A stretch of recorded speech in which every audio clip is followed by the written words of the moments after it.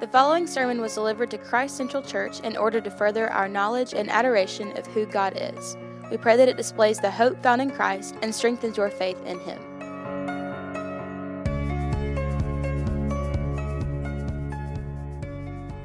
He went away from there and came to his hometown, and his disciples followed him. And on the Sabbath he began to teach in the synagogue, and many who heard him were astonished, saying, "Where did this man get these things? What is the wisdom given to him? How are such mighty works done by his hands? Is not this the carpenter, the son of Mary, and the brother of James and Joseph and Judas and Simon? And are not his sisters here with us?" And they took offense at him. And Jesus said to them, "A prophet is not without honor except in his hometown and among his relatives and in his own household." And he could do no mighty work there, except that he laid his hands on a few sick people and healed them. And he marveled because of their unbelief. And he went about among the villages teaching. This morning, as we continue our study in Mark, we see Jesus returning to his hometown. We will simply work through these 6 verses together this morning. And then, after we've worked through these 6 verses together, we're going to see 3 applications from this text for our lives. And I'm going to give them to you now so you know where we're headed and what's coming. 3 applications from this text of Jesus' return to his hometown. The first is the warning for ourselves and our children. The second is that the normal response is rejection. And the third is that the sin of unbelief is the most serious. The warning for ourselves and our children, the normal response is rejection, and the sin of unbelief is most serious. Let's work through this text together, starting in verse 1.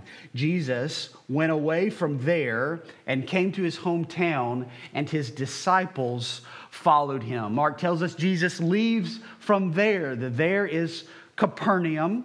He's leaving Capernaum, where he's been doing ministry, many works, many miracles, traveled across the Sea of Galilee, healed a demoniac, came back across the Sea of Galilee, raised the dead girl to life, healed a woman of a chronic illness.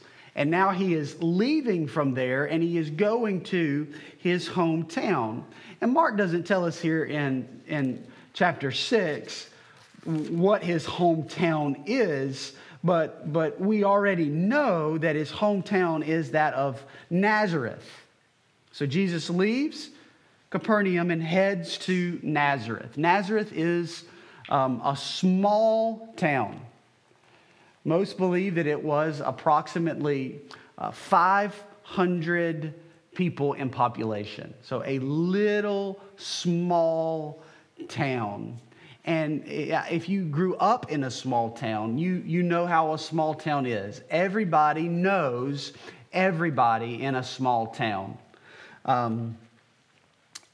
This is the town where Jesus was raised. He was born in Bethlehem.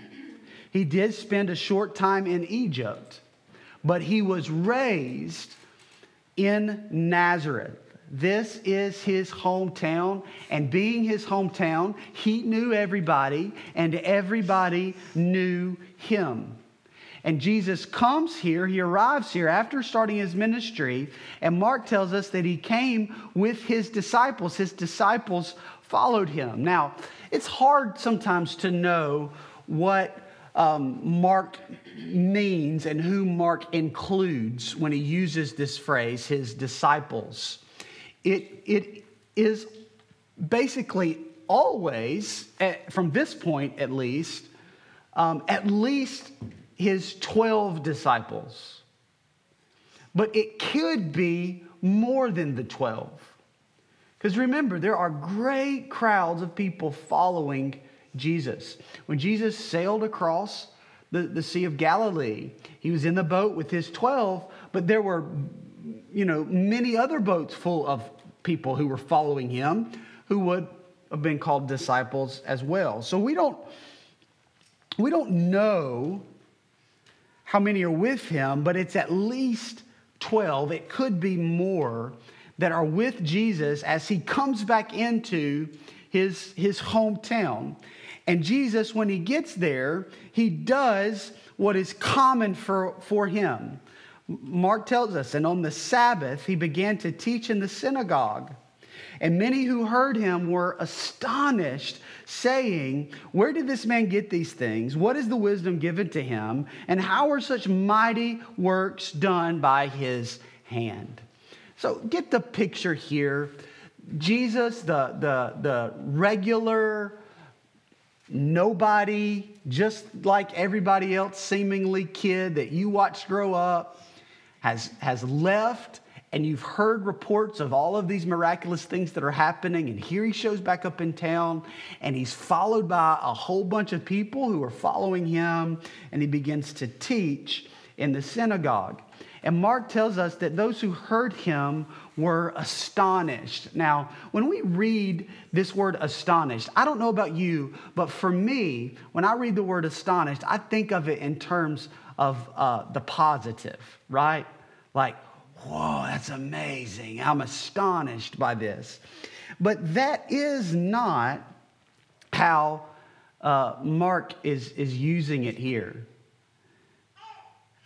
I think instead of understanding this astonishment of Jesus' teaching as adorning amazement, we can think of it in terms of a contempt confusion. They couldn't make sense of what Jesus was saying, how he was saying it, why he was saying it. It just was not computing for them. They were confused by him. We know this because of the questions that they ask, right? Where did this man get these things? What is this wisdom given to him? How are such mighty works done by his hands? Now, those are seemingly fine questions, but they're all questions that go to one central issue that they're struggling with and they're confused with, and that is, what is the source of all this? What is the source of Jesus' wisdom and power? That's their question, right? Where does he get these things? What is this wisdom given to him? How is he doing these things? All questions around the source of Jesus' teaching and power. Now, they had already heard of all that Jesus was doing. There is no doubt in my mind that they had heard of all that Jesus was doing before Jesus got to Nazareth. Because we know that his family had already heard, and they had already come to try to get him and bring him back home because they thought he was out of his mind. It's already been made clear that the word of Jesus has spread all throughout the region to where people from all over were coming to him. So they've been hearing all that Jesus has been doing in these mighty works. And here Jesus shows back up with these disciples, and he begins to teach in the synagogue, and they just don't understand how this Jesus that they knew, that they had seen grow up, could be doing this. Because that's the next questions they ask. Is this not the carpenter, the son of Mary, and the brother of James and Joseph and Judas and Simon? And are his sisters not here with us? Their response to Jesus is one that says, "We know who you are, Jesus. You're just a carpenter. Where is this coming from? How are you able to do these things? Where is this wisdom? Where is this teaching coming from? And they ask these questions. Now, there absolutely is some subtle slander to their questioning. They're slandering Jesus here when they ask, is this not the son of Mary? Because Jewish tradition, as a Jew, you're always identified as your father. As your father. Even if your father is deceased. So it's not even that Joseph is passed away at this point and only Mary is alive, so is this not the son of Mary? No, I mean, if the dad was dead, it still is this not the son of Joseph? It probably is the case, because this is a small town, that there are still rumors and questions surrounding his birth. Because Mary and Joseph were not married. This is subtle slander. Is he not the son of Mary? Is he not the son of Mary? Is this not the son of Mary? What they mean by that is that because he is the son of Mary, he cannot be the son of David. Now, I don't think it's a jump to make that assumption by what they're meaning, and I'm going to tell you why. Because we can assume that Jesus is teaching on this day in this synagogue that he is the fulfillment of the Old Testament promises of the Messiah.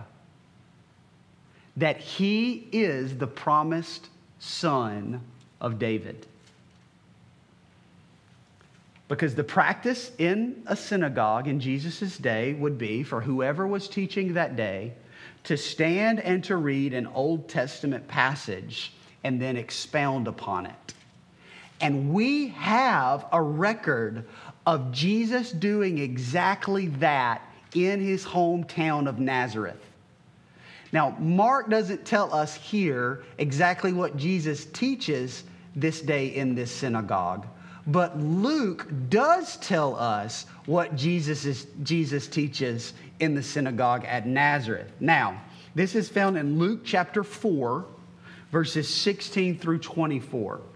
And there's a good bit of dispute as to, is what Luke records in Luke 4 the same event that Mark records in Mark 6, or are these different events taking place at different times? Now, I don't know that it necessarily matters. And B, I don't have a real hard opinion one way or the other. If somebody said, well, Jason, which way are you leaning? I'm going to lean that these are separate events. And that Luke 4 happens before Mark 6. But this is what Luke tells us in Mark 4. And Jesus came to Nazareth, where he had been brought up. And as was his custom, he went to the synagogue on the Sabbath day, and he stood up to read. And the scroll of the prophet Isaiah was given to him, and he unrolled the scroll, and he found the place where it was written, "The Spirit of the Lord is upon me, because he has anointed me to proclaim the good news to the poor. He has sent me to proclaim liberty to the captives and the recovering of sight to the blind, to set at liberty those who are oppressed, to proclaim the year of the Lord's favor." And he rolled up the scroll and he gave it back to the attendant and he sat down. And the eyes of all in the synagogue were fixed on him. What's he going to say about this text? And he began to say to them, "Today, this scripture has been fulfilled in your hearing." And all spoke well of him and marveled at the gracious words that were coming out of his mouth. And they said, "Is this not Joseph's son?" And he said to them, "Doubtless you will quote to me this proverb, 'Physician, heal yourself.' What we have heard you did in Capernaum, do here in your hometown as well." And he said, "Truly I say to you, no prophet is acceptable in his own hometown." So Jesus teaches in the synagogue, and what does Jesus teach? Jesus teaches that he is the fulfillment of Old Testament prophecies, that he is the promised Messiah. And their question even then is this not Joseph's son? I mean, come on, Jesus. And Jesus, knowing their hearts, say, you're going to ask me to do here, to prove it, to do here what I did there. That's what you're going to do. But I already know your hearts, already know your unbelief, and a prophet's without honor in his own hometown. By the end of this account in Mark 4, his hometown of Nazareth is trying to kill him by throwing him off a cliff. That's why I say we have a record of Jesus' teachings in the synagogue, that he would read from the Old Testament and he would proclaim himself as the fulfillment. And so as they hear Jesus doing this, their questions are, where's he getting this from? Is this not the son of Mary? Is this not his brothers? Are these not his sisters? Behind these questions are these questions like, he hadn't been to school. He's not been to seminary. He's not sat under a rabbi. He's not been taught by somebody like Gamaliel. This is a carpenter. How can he sit and say these things? Where is this coming from? The implication and the accusation behind their question, where is he getting this from, is he is not getting this from God. So guess what that means? There's only one other answer. And in all of this, Mark tells us that they took offense to him. What a different response Jesus receives in his hometown. Great crowds don't follow him. People aren't pressing in just to touch him. No, exactly the opposite. They are offended by him. They take offense at him. This is from the same root word of the word scandalized. They are scandalized by him. Now, what would cause them to be scandalized? Well, remember who they would have been expecting as the Messiah. And it certainly would not have been a carpenter that they had seen grow from infancy through adolescence. They were scandalized. There was deep offense. There was deep contempt. They were angered at Jesus' teaching. But this is exactly what the scriptures said would happen, isn't it? In Romans 9, 30 through 33, what shall we say then? The Gentiles who did not pursue righteousness have attained it. That is a righteousness that is by faith. But that Israel, who pursued a law that would lead to righteousness, did not succeed in reaching that law. Why? Because they did not pursue it by faith, but as it were, based on works. But they have stumbled over the stumbling stone. As it is written, behold, I am laying in Zion a stone of stumbling, a rock of offense. And whoever believes in him will not be put to shame. What's happening in Jesus' hometown is the fulfillment of the scriptures where God says, I'm laying in Zion a stone of stumbling and a rock of offense. That's Jesus, the cornerstone. He's a stone of stumbling to the Jew. And they're stumbling over him. They're offended by him. 1 Peter 2, 6 through 8, for it stands in Scripture, behold, I'm laying in Zion a stone, a cornerstone, chosen and precious. Whoever believes in him will not be put to shame. So the honor is for you who believe. But for those who do not believe, the stone that the builders rejected has become the cornerstone, and a stone of stumbling and a rock of offense. They stumble because they disobey the word as they were destined to do. These who have known him stumble over him. Their familiarity with him leads to their rejection of him. Jesus makes that statement. He does so in verse 4. And Jesus said to them, a prophet is not without honor except in his hometown and among his relatives and in his household. This would have been a common saying in their day. It's called an aphorism or a cliche. We have basically the same saying today, the same meaning. Familiarity breeds contempt.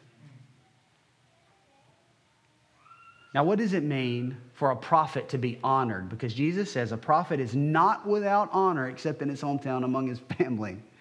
So what does it mean for a prophet to be honored, right? Because it's weird language. A prophet is not without honor. That means a prophet gets honor everywhere he goes, except in his hometown and among his family, in his household. So what does it mean to honor a prophet? For a prophet to receive honor, it means that you take the prophet as a messenger of God, right? That's what a prophet is. He's a messenger of God. And so to honor a prophet, you take him exactly as he is, a messenger of God. But Jesus doesn't get that honor in his hometown. These people remain in their unbelief and they do not honor him because they're too familiar with him. That's the whole point of Jesus' phrase. A prophet is not without honor except in his hometown and his family. Because they're familiar, so familiar with him, they don't honor him, they don't believe in him as who he really is. Think of this in the terms of a vaccine. Have y'all ever heard the word vaccine before? Just kidding. Vaccine, the talk of vaccine is everywhere. The talk of vaccine is everywhere. Well, how does a vaccine work? A vaccine works by giving you just enough of the virus, whatever it may be, to cause your body to react to it, to build up the antibodies against it so that it can fight it off, right? You get just enough of it. Not so much that it makes you sick, but just enough so your body responds, and you're called inoculated to it, right? That's what they used to call it back in Conrad's days, inoculations. Inoculations. This is what Jesus has in mind here. That they have been exposed to him just enough to be immune to his word. Their familiarity with him has bred contempt. In verse 5, Mark says, and he could do no mighty works there, except that he laid his hands on a few sick people and he healed him. Now, I would like to preach a whole sermon on this verse, but I'm not going to.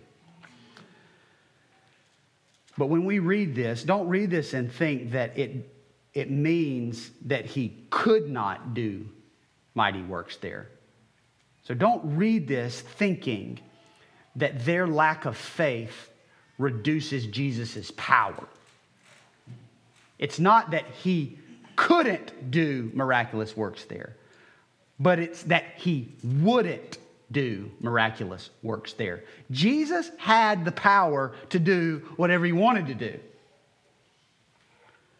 His power is his, and his power is not determined by our response. See, there's a whole vein of teaching that says, our faith releases God's power in our life. But like I said, I want to preach a whole sermon on this. That cannot be true.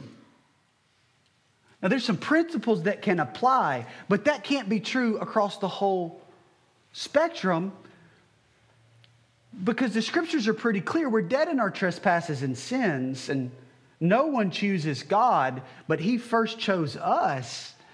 In our unbelief, his power came and led us to faith.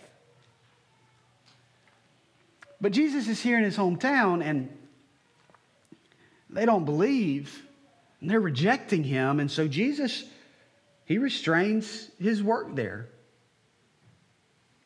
He restrains his work there. He would not work in them or through them because of their unwillingness to believe, because of their contempt of him.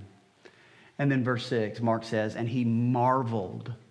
He marveled because of their unbelief.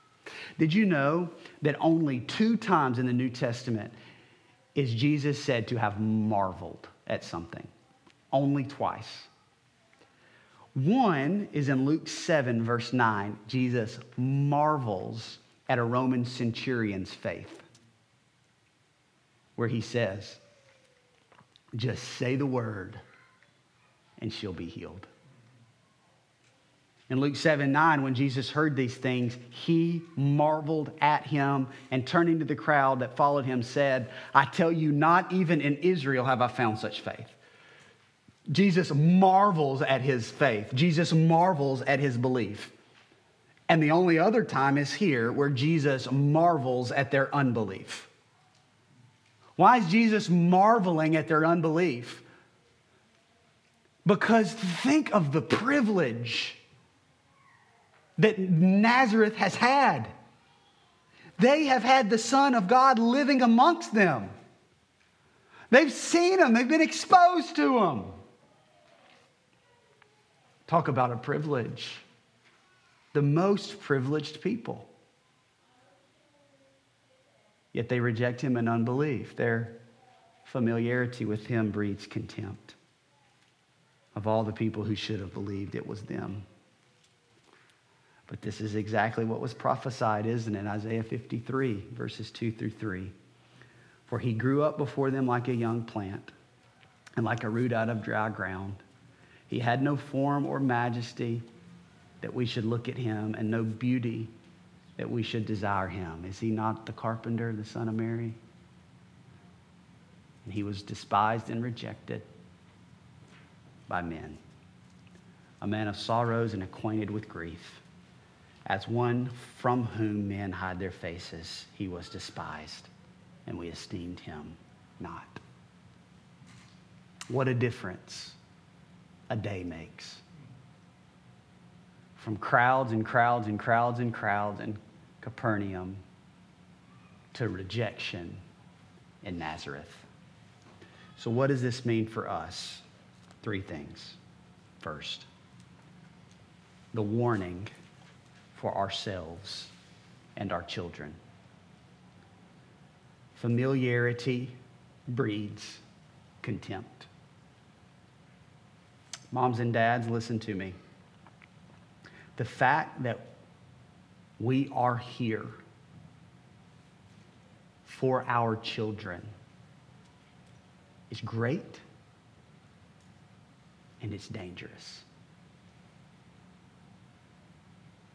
It's great, and it's dangerous.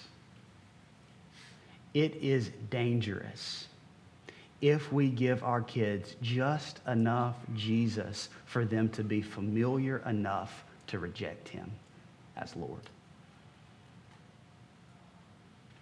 If we give them just enough to inoculate them to the gospel. How do we do this? How do we give our children just enough to inoculate them to the gospel? I've thought of a whole bunch. I'm just going to give you 4. The first one is we do it through empty religion. If they see in us just empty religion, it's just enough Jesus to reject them. If they don't see vigorous, real, vibrant life change and only empty religion, it's just enough Jesus to inoculate them. Second, graceless legalism. Graceless legalism. If we reduce the gospel down to a bunch of do's and don'ts, and we don't show our kids the same grace that God has shown us, if we don't model the gospel to them through our lives and our graciousness towards them, why would they want to have anything to do with Jesus?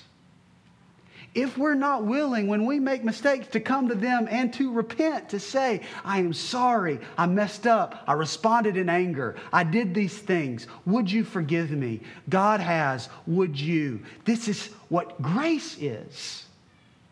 That's not to say we let our kids get away with anything. We certainly don't. And there are certainly standards that God has called us to live up to. But we do not want to give our kids a graceless legalism. Third, affectionless worship. Affectionless worship. If being here on a Sunday morning and coming here is just a part of the weekly routine, and they don't see in us a passion and a desire to meet with our Savior, to sing to Him, to hear from His Word, but instead they just see a bunch of affectionless worship, why would they want to have anything to do with that? And then fourthly is just a Sunday morning hypocrisy. Who they see walk through the door is somebody different than they see every other day. Why would they want to have anything to do with that? You see, these people in Nazareth were all too familiar with Jesus. And their familiarity with Him bred contempt, and they rejected Him. They rejected Him. Let that be a warning for ourselves and for our children. Secondly, the normal response is rejection. And I believe this is part of the reason why Jesus returns to Nazareth with His disciples. Because what He is about to do is to send them out to preach the gospel. And Jesus, if he would have been in Capernaum, where He's the rock star and everybody's pressing in on Him and they can't wait to get to Him and they just want to touch Him and all these miraculous things are happening, then they would have been sitting back thinking, this is amazing, check all this out. And Jesus would have said, all right, now you go and do just like it. And they would have expected to leave and to go out and for the same things to happen. But that is not always the case. So what does Jesus do? He takes them to Nazareth. Come on, follow me. I'm going to show you how it really is. And they got to witness the rejection of Jesus. They got to see Him restrain His own powers and abilities. And then Jesus sends them out so they could know what to expect. Because the normal response to the gospel is rejection. Do you know how I know that? Because God said so. Matthew 7, 13 through 14. Enter by the narrow gate, for the gate is wide and the way is easy that leads to destruction. And those who enter by it are many, for the gate is narrow and the way is hard that leads to life. And those who find it are few. May this be an encouragement to us as we are faithful to the Great Commission and we go and share the gospel and proclaim the good news of Jesus and we are rejected. So was Jesus. The world rejected him. Why wouldn't the world reject us? And then lastly, the sin of unbelief is the most serious. So there are a whole lot of people who think themselves a good person because of the things that they have not done. It's the first line to the song. No list of things I have not done. There's a whole lot of people who think I am good because I've got a list of things that I have not done. But it is precisely that will condemn them the most. What they have not done. You have not believed.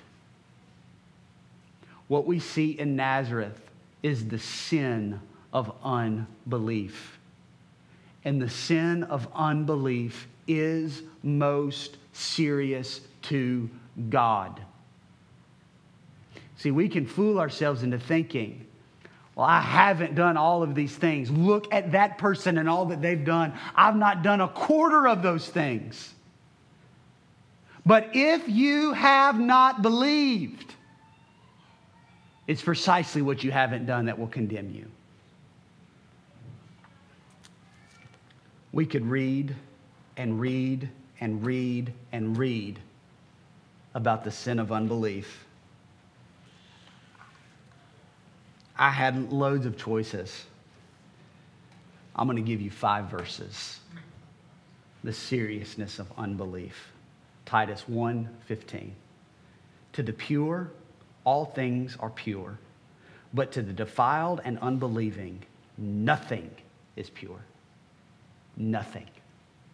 Unbelief taints everything you do. But both their minds and their conscience are defiled. Hebrews 3:12, take care, brothers, lest there be in any of you an evil, unbelieving heart leading you to fall away from the living God. Unbelief is evil before God. 1 John 5:10, whoever believes in the Son of God has the testimony in himself. Whoever does not believe God has made him a liar, because he has not believed in the testimony that God has borne concerning his Son. To remain in unbelief is to call God a liar. Hebrews 11:6, and without faith it is impossible to please him, for whoever would draw near to God must believe that he exists and that he rewards those who seek him. What does that mean? The opposite is just as true. The negative is just as true as the positive. Right? Without faith it is impossible to please him. You cannot please God with unbelief. Nothing you can do can please him. Nothing you can do can please him if you don't believe. Romans 21:8.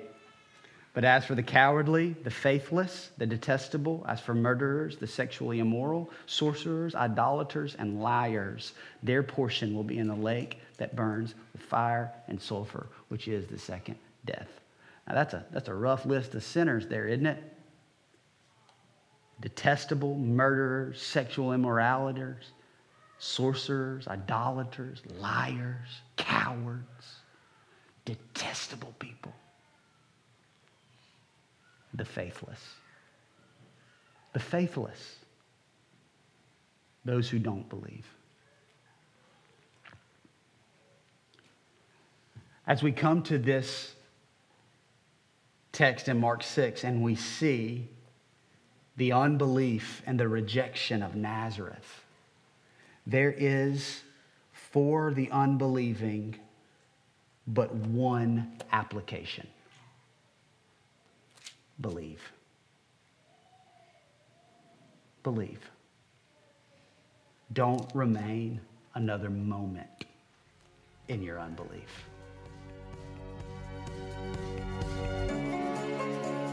Thank you for listening to this Christ Central Church sermon series. To find our gathering location and more sermons, visit christcentralchurch.net.